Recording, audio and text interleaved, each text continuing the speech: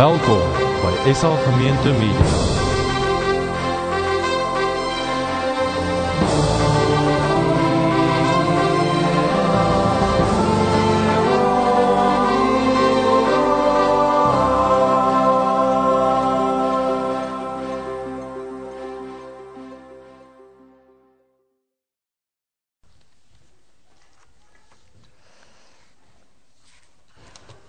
Ons sit so dan, bid ons saam. Hemelse Vader, baie dankie dat ons iets kan sien, iets kon sien van hoe lief U vir ons is. Dat U kies om met babatjies betrokke te raak. Wat net kan huil. Wat niks kan sien nie. Baie dankie Here dat dit 'n manier is hoe U kies om met ons betrokke te raak.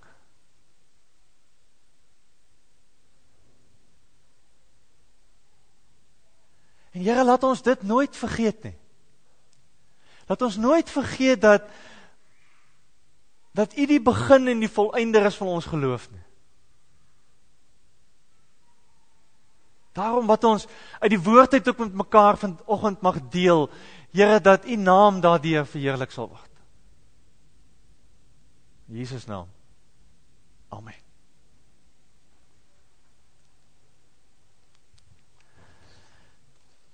Vriende, een van die, yes, dankie, ja. Een van die heel trickieste of die heel moeilikste debat in die kerke is natuurlik dit wat ons net hier gedoen het. Feit dat jy 'n kind doop, feit dat jy 'n kind inseën. En een van die heel moeilikste goed in ons kerkfamilie is hoe moet ons op hierdie pad loop? Wat maak ons daarvan? Wat's reg, wat's verkeerd? Julle ken die debat. Ek wil graag 'n volgende trekkie gee in die debat. Ek wil graag op 'n punt kom en vir julle sê dat God soek ons harte. My mooi hoor. God soek iets baie meer by ons as 'n godsdienstige, simboliese handeling. Hoekom sê ek dit? Jeremia 29 vers 13, opgekom praat Here met die Israeliete wat in ballingskap is, en hy sê vir hulle, julle sal vra na my wil, en julle sal my wil ken, as julle met julle hele hart daarna vra. In Matteus 22, as die Here oor die wet praat, dan begin hy en sê, julle moet die Here julle God lief hê met julle hele hart. So op 'n sekere manier kom die Here en hy sê, hier's iets anders op die spel hierso. Hier's iets wat diep binne in ons moet gebeur. Ons kan nooit ons verhouding met die Here meet aan godsdienstige aktiwiteite nie. Nooit nie. Ons kan nooit ons verhouding met die Here meet aan simboliese handelinge nie. Nooit nie. En as ek het sê, is het gevaarlik. Want wat is die waarde dan van die goed? Wat 'n betekenis het die doop dan? Julle sal onthou, ons het die afgelope maand en 'n half met mekaar gewerk oor die hele gedagte van the me I want to be. En ons het begin op 'n punt deur te sê, groei begin deur die Heilige Gees in ons harte. Julle sal dit onthou. Met ander woorde, wat ons vir mekaar moet sê is, diep binne in ons moet daar 'n oortuiging groei, dat hier 'n God is wat vir my lief is, sonder wie ek nie wil lewe nie. Niks is belangriker as dit nie. Weet julle die waarde, wat is die waarde dan van dit wat nou hier vanoggend gebeur het? Die waarde daarvan is dat ons op 'n manier herinner moet word aan dat ons kinders behoort aan God. Okay? Die waarde daarvan is dat ons op 'n manier iets moet hoor en iets moet sien, dat God kies om met my kind betrokke te wees. God wat kies. God wat begin. God wat sê. Dat ons ergens 'n geleentheid skep waar ouers opstaan en sê ek vat verantwoordelikheid vir groot maak van my kind, sodat my kind die Here sal leer ken. Die waarde daarvan is dat ons iets weer moet onthou van 'n verbintenis van God aan my kind. Die verbondsgedagte. Weet julle wat? Pa en ma het hier gesê, en baie van julle het al hier gestaan en gaan hier staan, gesê, ja, ek sal my kind groot maak dat sy God leer ken. Dit is nie altyd waar nie. Kom ons wees maar eerlik. Ons verloor ons die mere. En soms is die voorbeeld wat ons gee nie, dat hulle God leer ken nie. En baie van ons het stories, dat ons pad het jy so geloop, weg van die kerk af, omdat ek nie die Here daar gekry het nie. Dit gebeur. Het hy belofte opgehou? Nee, het het nie.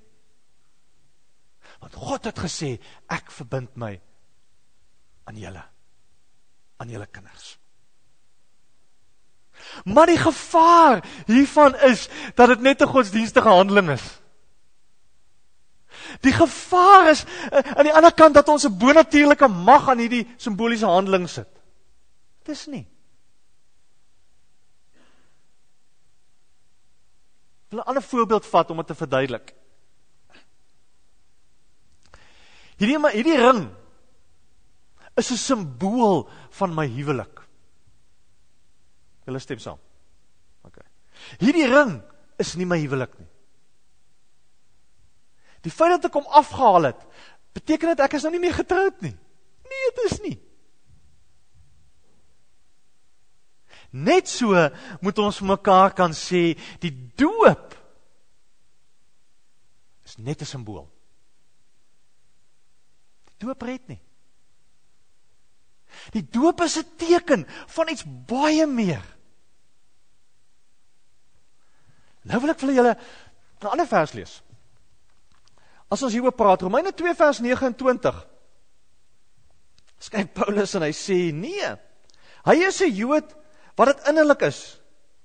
En dit is besnydenis wat in die hart gedoen is.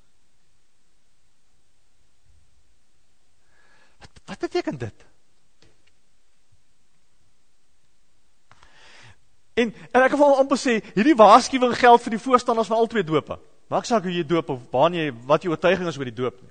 Selfde waarskuwing. Dit wat in jou hart gebeur, is baie belangriker. Dit tel. Dit red. Niks anders nie. En ergens moet ons vir mekaar baie eerlik in die oë kan kyk en vir mekaar sê, weet julle wat? Op die einde van die dag, kyk die Here na ons harte. Dis wat 'n saak gemaak. Dis nie wetse onderhouding of godsdienstigheid wat red nie. Dis nie godsdienstige handelinge wat red nie.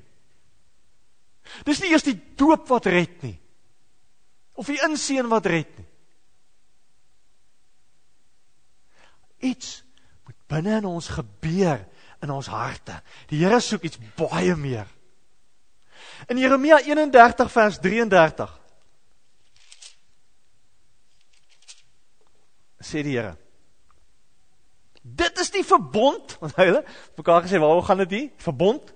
Dit is die verbond wat ek in die toekoms met Israel sal sluit, sê die Here. Wat is dit?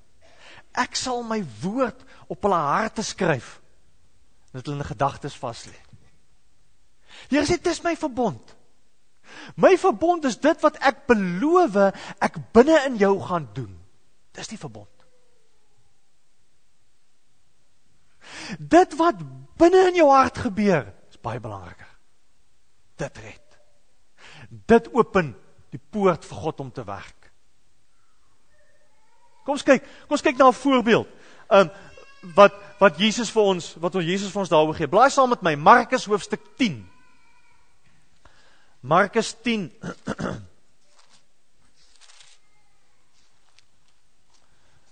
Markus 10, 'n baie bekende verhaal van die ryk jong man dat by die Here kom. Markus 10 vers 17, hy sê, net toe Jesus uit die huis uitkom om verder te gaan, kom maar iemand aangehardloop. Hy val toe voor hom op sy knie en vra hom, goeie leermeester, wat moet ek doen om die ewige lewe te verkry? Daarop sê Jesus vir hom, waarom neem jy my goed? Niemand is goed nie, behalwe God alleen. Jy ken die gebooie. Jy mag nie moord pleeg nie, jy mag nie egbreek pleeg nie, jy mag nie steel nie, jy mag nie vals getuienis aflê nie, jy mag nie iemand veronreg nie, eer jou vader en jou moeder. Meneer, sê hy vir Jesus, dit alles het ek van my kinderdae af nagekom. Jesus het na hom gekyk en hom lief gekry. Hoe mooi. Hy het na hom gekyk en hom lief gekry. En vir hom gesê, net een ding kom jou kort. Gaan verkoop alles wat jy het. Gee die geld vir die armes en jy sal 'n skat in die hemel hê. Kom dan terug en volg my. Hy het egter geskrik toe hy dit hoor. En het bedruk weggegaan want hy het baie besittings gehad.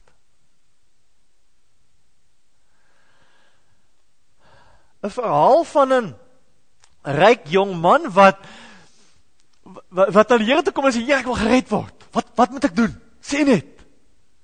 Is natuurlik enige dominee of enige evangeliste droom. Ou wat by jou kom en sê, Jezebel, ek is reg. Ek wil my lewe vir die Here gee. Wat moet ek doen? As iemand by jou kom volgende, dat gaan jy sê. Dat gaan jy sê.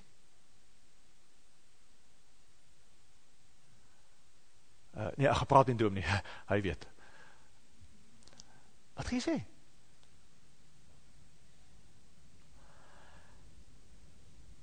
Is interessant, hierdie jong man wil het lyk of hy 'n diepe belangstelling het in godsdiens. Dit wil lyk of hy taamlik godsdienstig was, of hy taamlik enthousiasties was, en met erns, daar staan hy nadig gehardloop, val op die Here, val op sy knieë voor die Here neer. En dan lees ons van, Jesus is 'n ou wat 'n moreel, eties reg lewe. Wat hy eintlik sê, ek het nog nooit my vrou verneek nie. Nog nooit is iemand anders gekyk nie. Ek het nog nooit gesteel nie. Niks nie, is eerlik. Ek het my ouers nog altyd gerespekteer. Ek vloek nie, ek praat nie lelik nie. Is dit genoeg? Wat moet ek nog doen?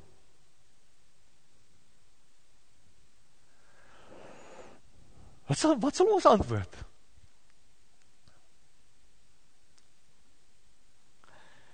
Teleurgesteld en effens geskok, kyk ons na Jesus se reaksie. Want die eerste ding wat Jesus doen, hy gee so half om eers 'n skewe antwoord. Hy wys hom eers reg. en dan sê die Here vir hom, maar jy ken die wet. En as dit nie al nie, dan sê die Here die tweede ding, hy sê vir hom, maar gaan doen nog iets. En ons wil amper sê, maar dis die laaste wat ons sal sê. En dit is wat mense afskrik van die kerk, is al die reëls en die wette en goed. En ons sien hoe die Here die ou laat weggeloop. Daar staan. Hy het omgedraai en weggeloop. Ons verstaan nie die Here nie. Wat doen hy? Hoe moet ons Jesus hierin verstaan? 'n paar lyne trek. Eerste ding wat Jesus doen, hy vat hom aan.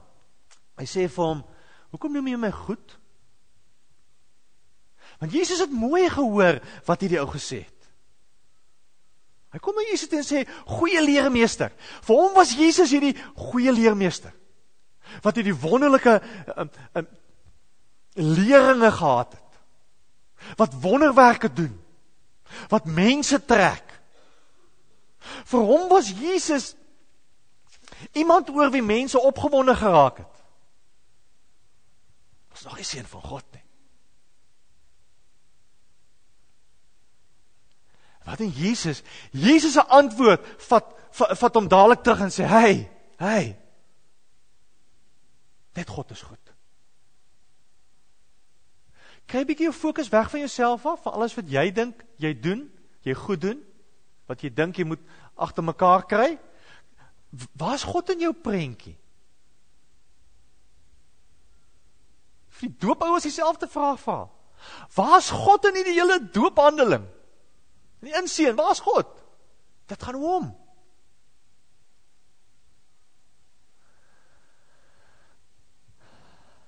En ons het dit gelees, Jesus is nou nie hard en koud teenoor hierdie ouetjie nie. Hy staan net om lief gekry. Hy het hom gekyk en hom innig lief gekry.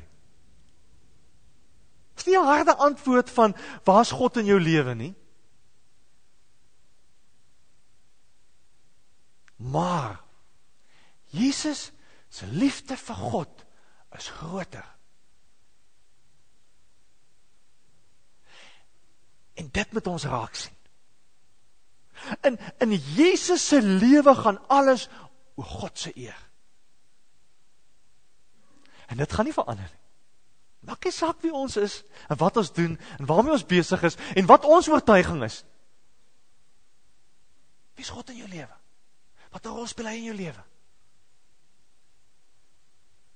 En dis wat die Here wil hê ons moet ontdek. Ons moet eers kan wegkyk van ons klein verstaan.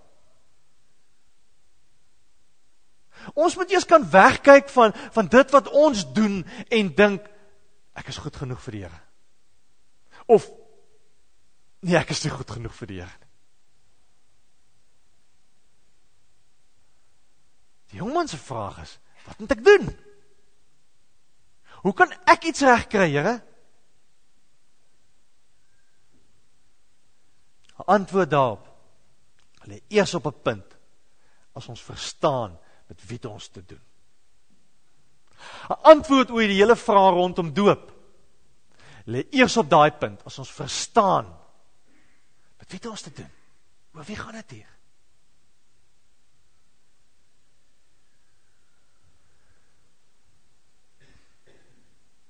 Jesus sê amper vir hom, weet jy, ons kan later terugkom na jou vraag toe, ons moet net eers die prioriteite regkry. Jy moet net eers verstaan, hey Pel, het gaan nou die Here.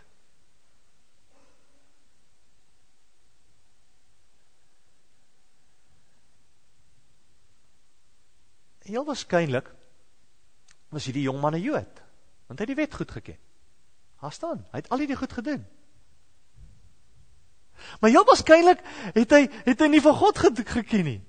Want is dit die wet? Is daai 6 goed wat daar staan in die wet? Of is iets missing? Wat's missing? Eerste deel is missing van die wet. Jy moet die Here jou God lief hê met jou hele hart. Dis missing. Jy moet die Here in die kern van jou lewe sit. Dis missing. Die tweede tafel van hierdie wet het hierdie ou letterlik op die lettertjie van die wet nagekom. Maar nêrens lees ons raak in alles wat hy sê en alles wat hy doen oor, weet ek is vir die Here lief met my hele hart nie. Dan kan ons, maar ons kan doen net wat ons wil. Dit niks werd, niks waarde nie. Niks waarde nie. As ons nie op daai punt in ons lewe kan kom en sê, ek het die Here lief met my hele hart nie.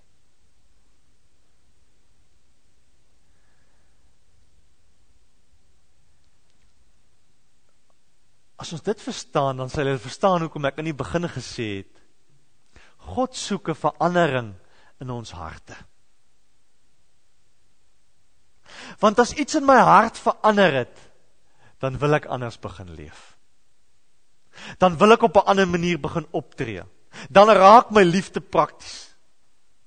Juist die feit dat hierdie ou, as die Here hom vir 'n volgende vlak challenge sê, maar gaan verkoop alles wat jy het gegee vir ander mense, en dat hy omdraai en wegloop, sê vir ons, is iets in sy hart wat hy nog nie verstaan het nie. Het gaan nie oor ander mense nie. Het gaan nie oor nood van ander nie. Het gaan nie oor die moeilikheid waarin ander is nie. Het gaan oor hom, wat hy moet doen. Want as hy rarig iets verstaan het, van hoe lyk liefde, sal alles verkoop. Sal alles verkoop.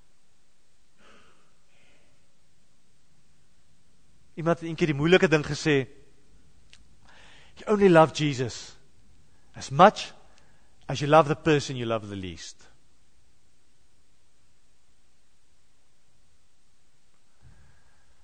Dis die maatstaf. Hy ons vir wie alles moet gaan gee. Dis die liefde vir die Here is. En dan moet hy omdraai en wegloop. Want sy hart was nog nie daar nie. Daar het nog niks in sy hart gebeur nie. As Paulus in sy eie lewe oor hierdie goed skryf, dan sê hy, weet jy, ek het vir 'n lang tyd in my lewe, het ek al die regte bloksies getik. In Filippense 3. Skryf hy en sê, weet jy, ek wil dit vir julle lees. Filippense 3 vers 8, kom Paulus en dan sê hy, tog sou ek ook op die uiterlike dinge kon beroem, kon vertrou, ek is op die 8ste dag besny, van geboorte Israeliet, die stam van Benjamin, 'n egte Hebreër, in wetsomvatting was ek 'n Fariseer, my ywer 'n vervolger van die kerk, in 'n onderhouding van die wet van Moses om vryspraak te kry, onberispelik. Ek was goed. En net so 2-3 verse vroeër sê hy in vers 3, ons het die ware besnydenis, ons wat God deur sy gees dien, ons wat ons op Christus beroem, en nie op die uiterlike dinge vertrou nie. Wat sê hy? Hy sê, weet jy wat? Godsdienstige handelinge, tel die punte nie. Dis net wat dit is, handelinge. Wat punte tel, wat's in jou hart? Wat 'n veranderinge daar gebeur? Ergens wil God hierdie klipharte, hierdie harte van klip uit ons lewens uit wegvat, en ons hart van vlees gee. Ergens wil God kom en sê, weet jy, ergens moet die besnydenis van jou hart, die doop van jou hart, die verandering van jou hart, dit tel. Dit red. Niks anders nie.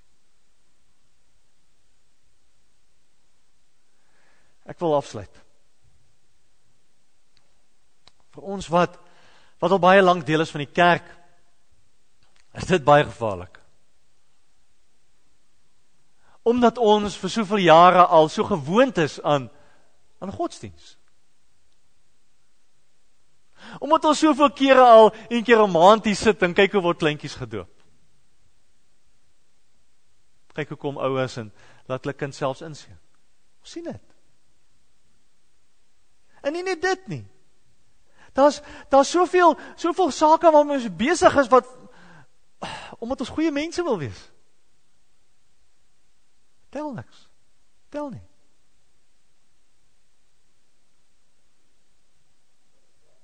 Juist daarom moet ons hierdie boodskap hoor. God soek ons harte.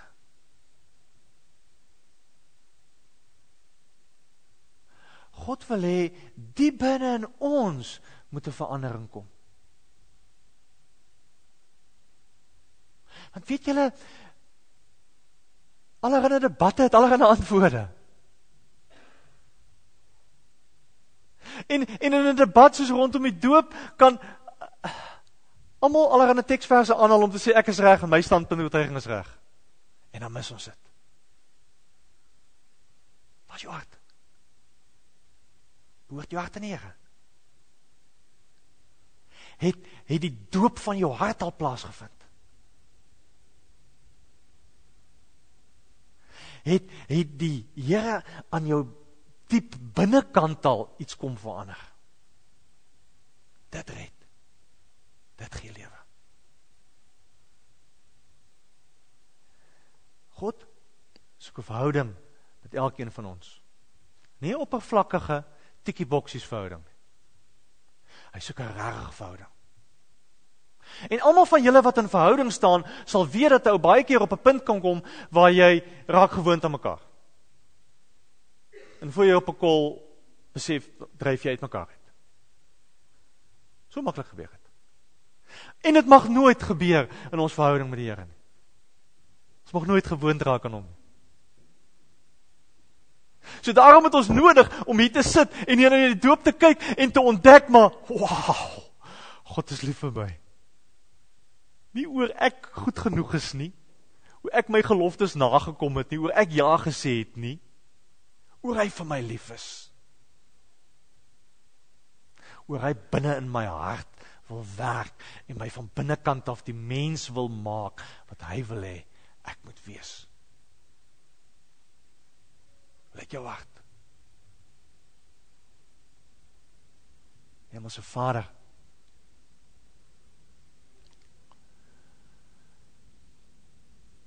sluit 'n nuwe verbond met ons, Here.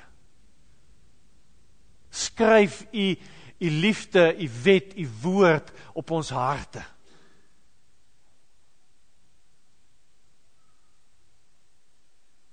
Help ons om van binnekant af te verstaan hoe lief u vir ons is. En van daaruit te lewe.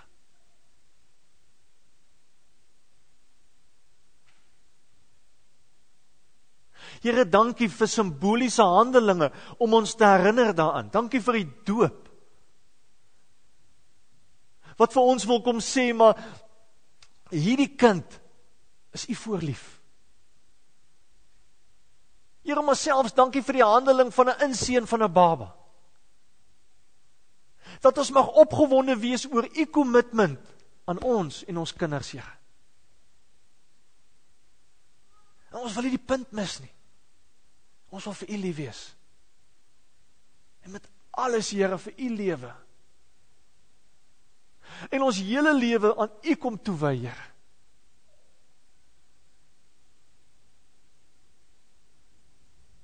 Hier is ons. Vat ons harte. Maak ons skoon. Maak ons net. Vat die kliphart weg. Geef ons hart van vlees. Ons bid dit in Jesus naam. Amen.